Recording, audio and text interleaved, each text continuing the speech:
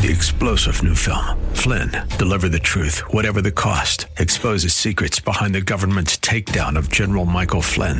Flynn knew what the intel world had been up to. He ordered the first audit of the use of contractors. This set off alarm bells. He told the truth. He was the most dangerous person for Donald Trump to hire. They had to get rid of Flynn. Flynn, deliver the truth, whatever the cost. Available now. Watch it today. Go to salemnow.com. salemnow.com. WLCC Brandon. Faith Talk Tampa. Online at letstalkfaith.com. Or listen on TuneIn and Odyssey. The following is sponsored by Verse Ministries and is pre-recorded.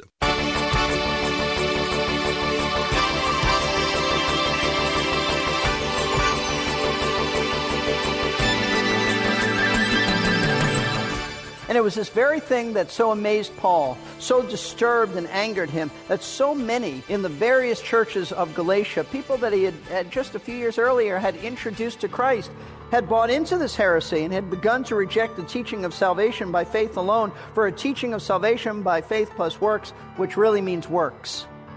Yes, the Apostle Paul was really disturbed that so many of the new believers in the churches in Galatia had bought into the heresy that was being preached there, that it was necessary to do something more beyond believing in Jesus in order to be a Christian. That's why Paul wrote the letter to the Galatians, and that's the book we are studying on Verse by Verse with Pastor Steve Kreloff of Lakeside Community Chapel in Clearwater, Florida. In today's lesson, Pastor Steve begins with a quick review of the reasons for writing the epistle. So if you have your Bible, turn to Galatians chapter 1, and we'll get right to it. Here's Pastor Steve. I invite you to open your Bibles once again to Galatians chapter 1. Galatians chapter 1. And I want to read to you the first 5 verses. We began this last week, and we continue it this week. Paul, an apostle, not sent from men, nor through the agency of man, but through Jesus Christ and God the Father, who raised him from the dead, and all the brethren who are with me, to the churches of Galatia, grace to you and peace from God our Father and the Lord Jesus Christ, who gave himself for our sins so that he might rescue us from this present evil age, according to the will of our God and Father, to whom be the glory forever, evermore. Amen. This morning, we continue our study of what we began last week, Paul's introduction to the Galatians. This is first 5 verses are his opening verses. They are his introductory comments. As we noted last week, Paul's introduction to the Galatians is unique. It's distinct. It's not like any other letter that we find in the New Testament. As you read Paul's other letters, you can sense a warm tone about them. He commends the other churches. He says something positive about them. He thanks God for them. He praises them. Some admirable quality he sees in them. But with the Galatians, Paul has no commendation. There is no praise. There's no giving of thanks for them. Instead, his opening lines to them are abrupt. They're concise. They're even argumentative as he defends himself as an apostle of Jesus Christ. And the reason that Paul's introductory comments to the Galatians are like this is because, frankly, Paul's angry with them. He's upset. He's disturbed. Why? Because these folks had begun departing from the gospel message, the message of salvation by grace through faith. Faith alone. That's the message that Paul had preached to them just a few years earlier as he led them to Christ, established churches in the Galatian region.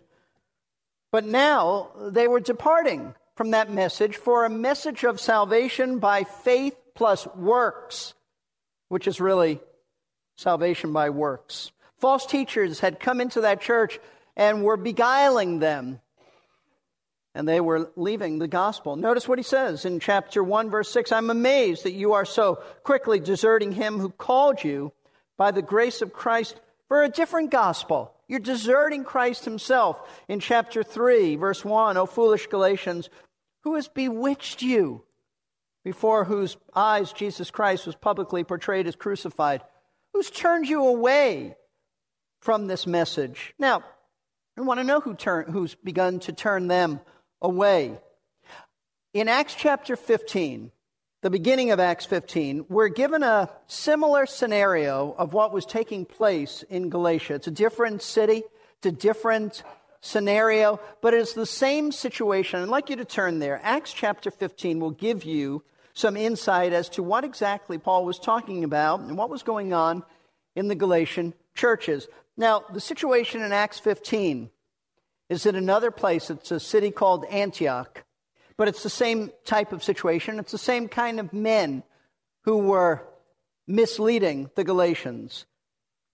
Acts 15, starting in verse 1.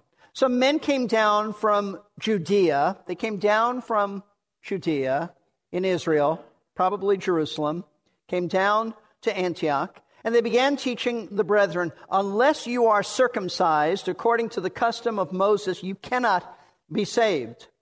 Now, they were saying that you as Gentiles have to become Jews first to become Christians. You are initiated into Jewish culture, being a Jew by circumcision, and then you have to keep all the laws of Moses. You have to live like a Jew, and plus believe in Jesus if you want to be saved. That's what they were saying. Verse 2 says, when Paul and Barnabas had great dissension and debate with them, the brethren, this is the brethren of the church at Antioch, brethren determined that Paul and Barnabas and some others of them should go up to Jerusalem to the apostles and elders concerning this issue. They said, look, go to the apostles, let them settle this. Paul is preaching grace, faith alone. These men are preaching works. Let them go to the apostles in Jerusalem. Who are these men? Who are these men who taught that circumcision was necessary for salvation? Well, let's read on. Verses 4 and 5. When they arrived at Jerusalem, they were received by the church and the apostles and elders, and they reported all that God had done with them. That is, Paul and Barnabas came to Jerusalem. They said, this is what God is doing amongst the Gentiles. They reported it. Verse 5. But some of the sect of the Pharisees who had believed stood up, saying, it's necessary to circumcise them and to direct them to observe the law of Moses. Now we know who these men were. These men were Pharisees, members of the sect of Jewish religious leaders who had been so hostile to Jesus during his earthly ministry. And they had violently opposed him as a violator of the Mosaic law. They said he's a Sabbath breaker. He doesn't keep the law. But now we read some of these Pharisees had believed. What does that mean? It means they've changed their tune, at least about Jesus. They had come to believe, at least intellectually, that Jesus was the Messiah. But what they hadn't changed was their view of salvation. They weren't really saved.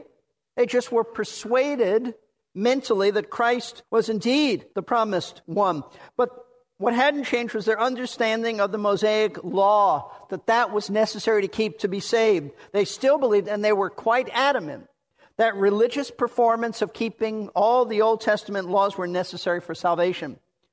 And so these men took it upon themselves to travel all around the Roman Empire to predominantly Gentile churches that were springing up in distant cities and tell them that they had to be circumcised first if they wanted to become Christians. They had to be Jewish before they could have a relationship with the God of Israel. And it was this very thing that so amazed Paul, so disturbed and angered him, that so many in the various churches of Galatia, people that he had just a few years earlier had introduced to Christ, had bought into this heresy and had begun to reject the teaching of salvation by faith alone for a teaching of salvation by faith plus works, which really means works. Really means works. Now, folks, what makes this letter to the Galatians such a particularly relevant letter for us and so important for us today is that the old Galatian heresy of the first century, it's still around. It hasn't died out. It's alive and kicking and haunting and threatening God's people today. As I told you last week, not only are there many mainline Protestant denominations that teach salvation by some form of works, but also the Roman Catholic Church has corrupted the gospel of grace for all of its history by denying that justification is by faith alone. And don't take my word for it. I want to quote to you from Canon 9 of the Council of Trent. It's a Catholic council. I quote, "If anyone saith that by faith alone the impious," that means sinners, "the impious is justified, as to mean that nothing else is required to cooperate in order to obtaining the grace of justification, let him be anathema," means excommunicated. The official view of Vatican is that if you and I say that salvation, that justification by faith alone is what saves one, they say, put him out of the church. Anathema, accursed. It's their own words.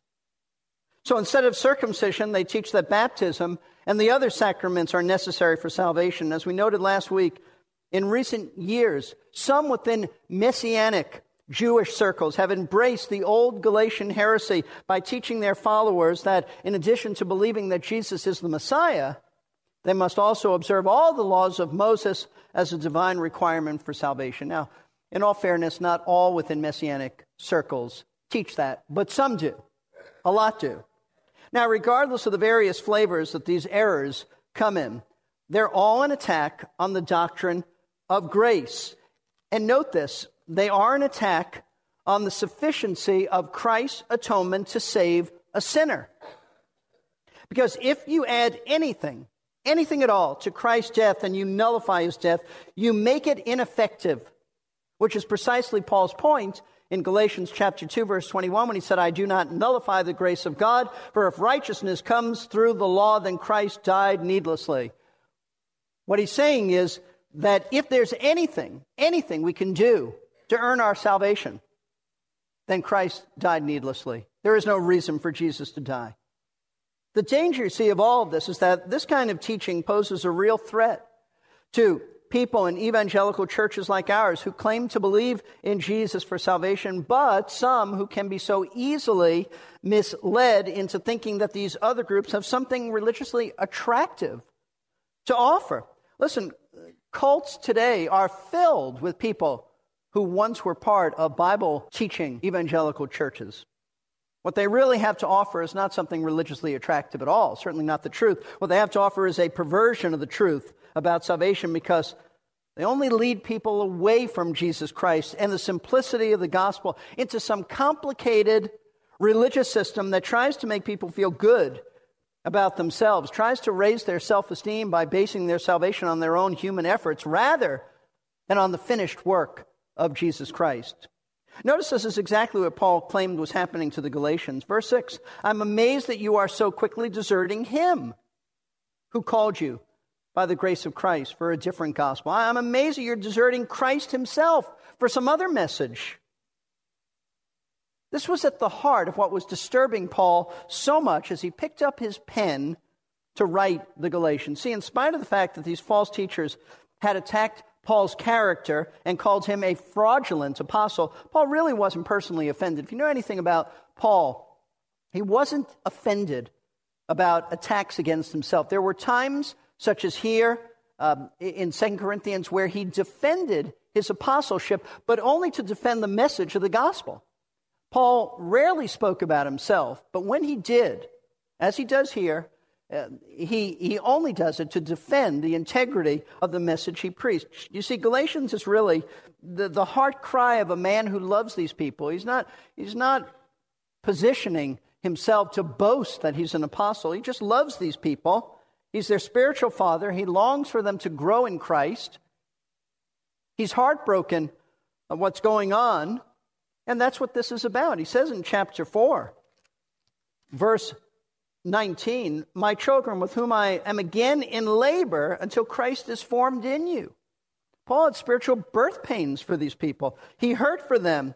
That's why his opening words in this letter are so significant, and that's why we're spending 2 weeks introducing the letter. Normally, I only spend one Sunday, but the first 5 verses of Galatians are packed jam with truth that we cannot just dismiss easily, because what is taking place in the first 5 verses is this. They contain in seed form 3 key truths that Paul will later develop in this letter. This is not your normal introduction.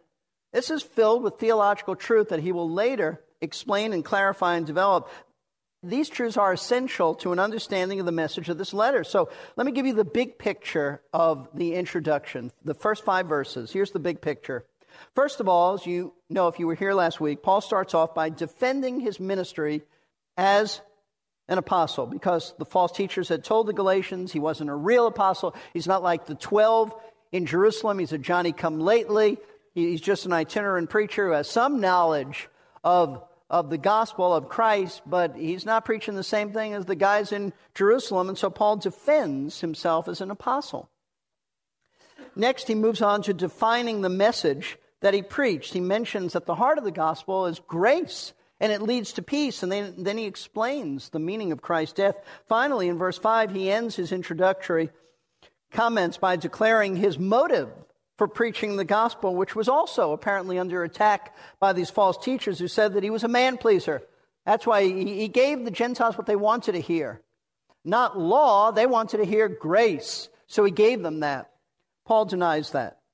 Now, last week, we only had time to look at the first of these 3 key truths as we saw Paul defending his ministry as an apostle. Let me very quickly remind you of what these verses are about. Notice verses 1 and 2.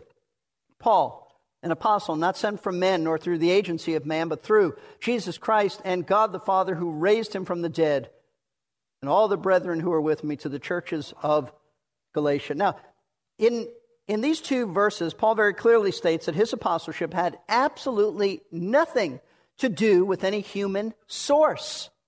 No church committee made him an apostle. No group of men laid hands on him and said, now you're an apostle. That's what he meant when he said not sent from men. It had nothing to do with any man. Secondly, he says no individual had informed him that God had made him an apostle.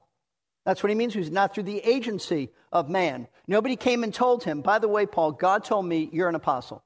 He said it wasn't the way. It happened. He wants the Galatians to understand that his call to being an apostle came directly from God the Father through Jesus Christ. And what he's talking about is this: had no human involvement at all. Took place while he was on the road to Damascus.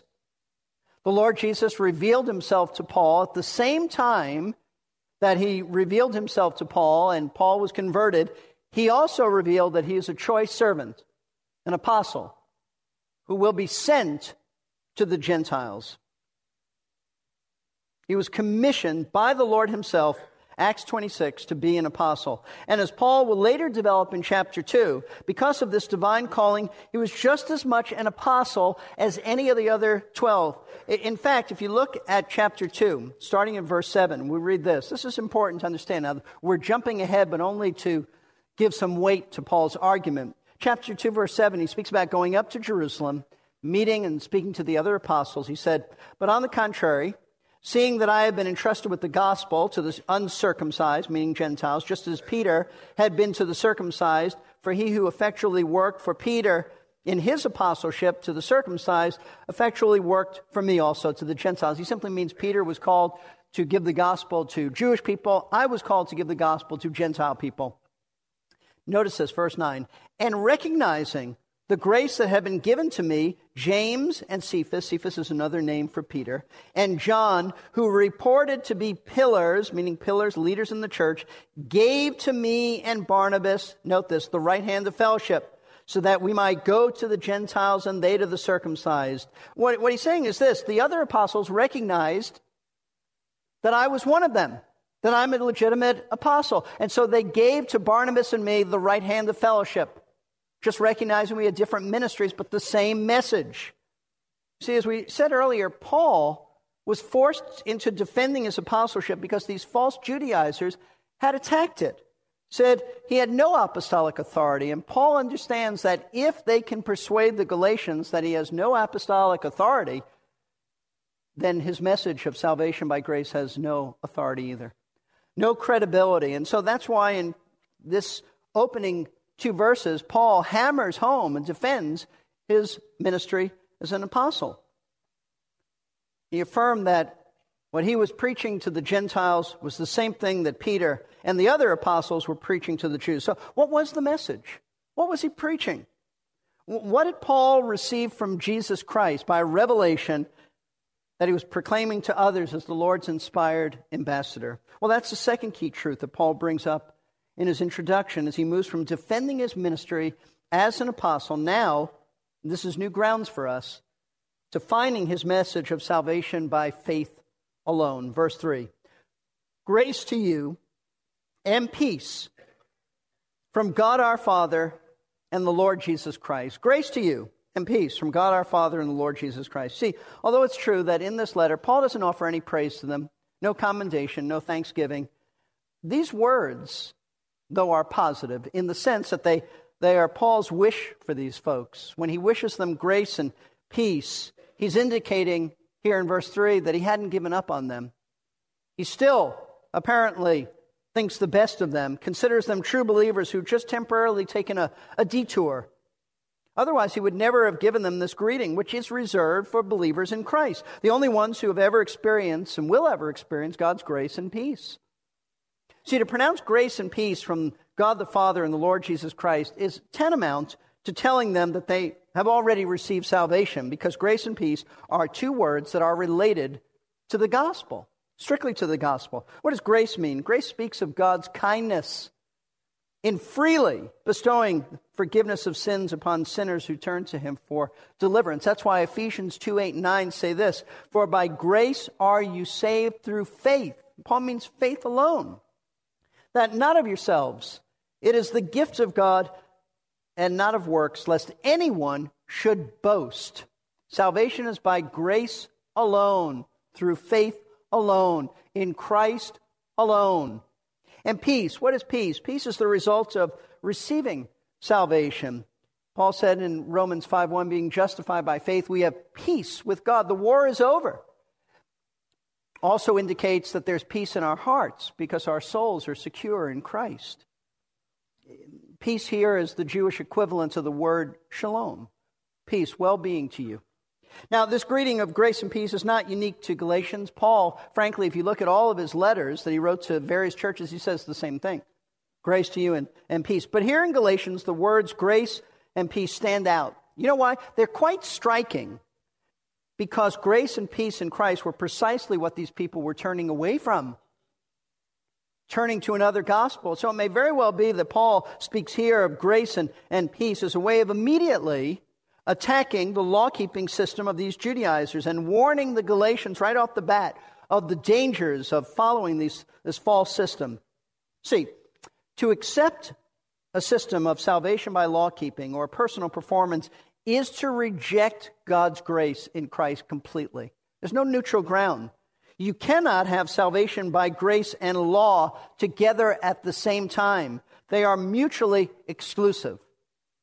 You either have one or the other. Paul said in Romans 11:6, speaking of salvation, but if it is of or by grace, it is no longer on the basis of works. Otherwise, grace is no longer grace. You can't add performance to grace or you no longer have grace. And those who try to gain a right standing before God by law-keeping, by human effort, have absolutely no peace. They're certainly not at peace with God, but they have no peace in their souls either because they can never know if they've done enough good works to be right with God. How would you ever know? How could you possibly know? So you never have peace. However, grace and peace are what every true believer in Christ possesses, and the reason for this is because of Christ's work on the cross, and that is precisely why Paul proceeds in verse 4 to explain for us the significance of Christ's death, who gave himself for our sins that he might rescue us from this present evil age according to the will of our God and Father. In this one verse, we have one of the most meaningful statements in all the Bible, because in just a few words, Paul explains the importance of the death of Christ. And the reason that Paul mentions Christ's death here is because he's spelling out to the Galatians the heart of the gospel that he had previously preached to them and what they were in danger now of rejecting for a false gospel of salvation by law.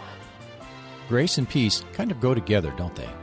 In fact, I often close my emails with those words rather than the more generic sincerely. It is by God's grace, through faith in the sacrifice of Christ that we can have peace with God. We can add nothing to it by any ritual or good works.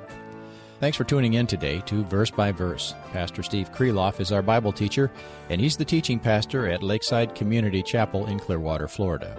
If you'd like to go back to attend the previous classes in this series, or to go over today's lesson a second time, you can go online to versebyverseradio.org and click on the Message Archive tab.